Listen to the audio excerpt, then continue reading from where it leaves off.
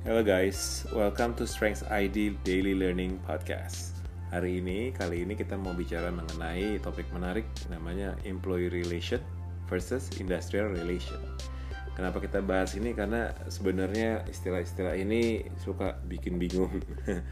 Kadang-kadang orang bingung apa ini sama atau beda sebenarnya. Sebenarnya ada perbedaan sih antara industrial sama employee relation itu. Mungkin beberapa buku ya yang gue baca selama weekend ini bisa jadi referensi ya, perbedaan konsep kedua konsep tersebut. Mungkin yang pertama mau gue bahas adalah dari referensi dari Marshington dan Wilkinson. Mereka mengatakan bahwa di dalam bahasa Inggris bukunya kebetulan, employee relation itu is a study of rules, regulations and agreements by which employees are managed both as individuals and as a collective group. The priority given to the individual as opposed to the collective relationship varying from company to company depending upon the values management. As such, it is concerned with how to gain people commitment to the achievement of an organization's business goals and objectives in a different situation. Jadi lebih di pengertian ini digarisbawahin bahwa yang menjadi fokus utamanya itu fokus utama employee relation itu cara untuk meningkatkan komitmen antara individu maupun kelompok dalam perusahaan untuk mencapai tujuan bisnis. Ya, jadi kelompok-kelompok itu seperti serikat pekerja ya dan itu berdasarkan dari si Marshington dan Wilkinson. Satu lagi bukunya ada lagi namanya Blyton dan Turnbull di tahun 94-an lah. Mereka menjelaskan perbedaan antara terminologi industrial dan employee. Nah, bedanya ya, mungkin ada 3 aspek yang dibahas sama dia. Satu adalah subjek ya. Kalau ngomongin subjek yang dibahas, kalau di employee relation itu individu, kelompok, kumpulan kelompok dalam perusahaan.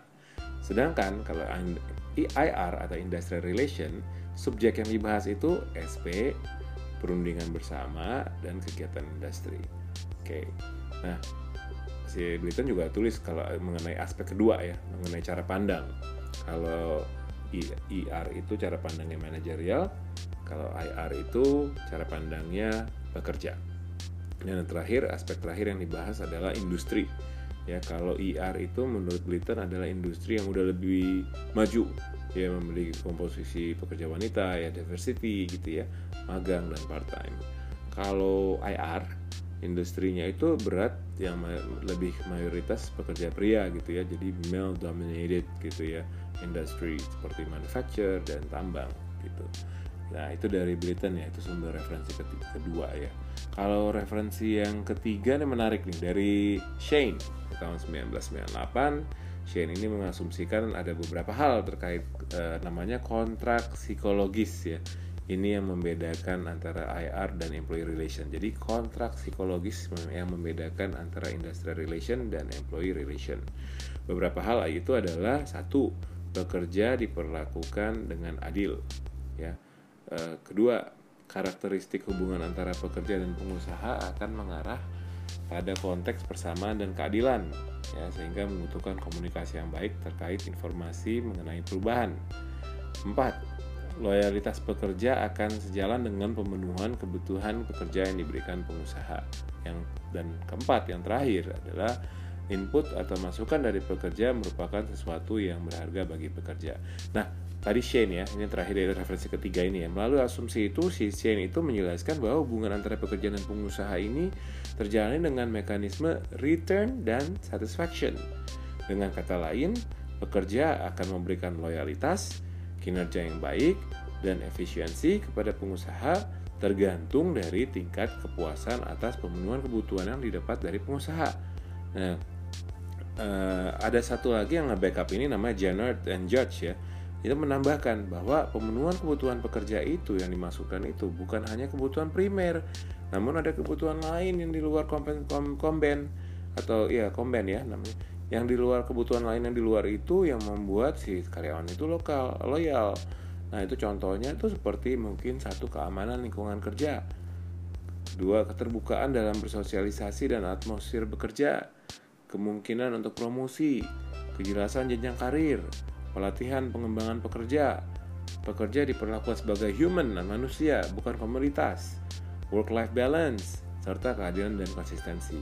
Nah, semua kebutuhan itu kan merupakan kebutuhan yang diinginkan sama pekerja untuk menciptakan rasa aman dan nyaman saat bekerja. Sehingga kalau sendiri dengan sendirinya loyalitas itu terhadap pengusaha juga bisa didapatkan. Namun, tentunya pengusaha juga berhak meminta sesuatu kepada pekerja terkait apa yang telah pengusaha berikan.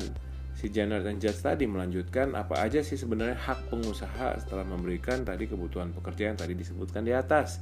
Contohnya, fleksibilitas tugas, standar minimum kompetensi, keinginan pekerja untuk berubah ya, ada change of behavior atau mindset ya, kemampuan bekerja sebagai tim, komitmen dalam menggapai tujuan perusahaan itu, dan terakhir kemampuan inisiatif dan melakukan satu perubahan atau inovasi. Nah, jadi melalui kontrak psikologis itu tadi employee relation meredam perbedaan kepentingan yang terjadi antara pengusaha dan pekerja, sehingga tujuan akhirnya adalah meminimalisir potensi-potensi konflik yang terjadi di lingkungan kerja. Nah, kurang lebih itu sih. Ada kurang lebih ada 4 referensi yang gue dapat di weekend ini yang bisa membedakan yang terminologi antara employee relation dan industrial relation. Semoga ini bermanfaat dan mungkin kapan ada waktu mungkin bisa didiskusikan, kayak menarik nih untuk diskusikan mengenai industrial relation dan employee relation. Thank you so much. See you again next time.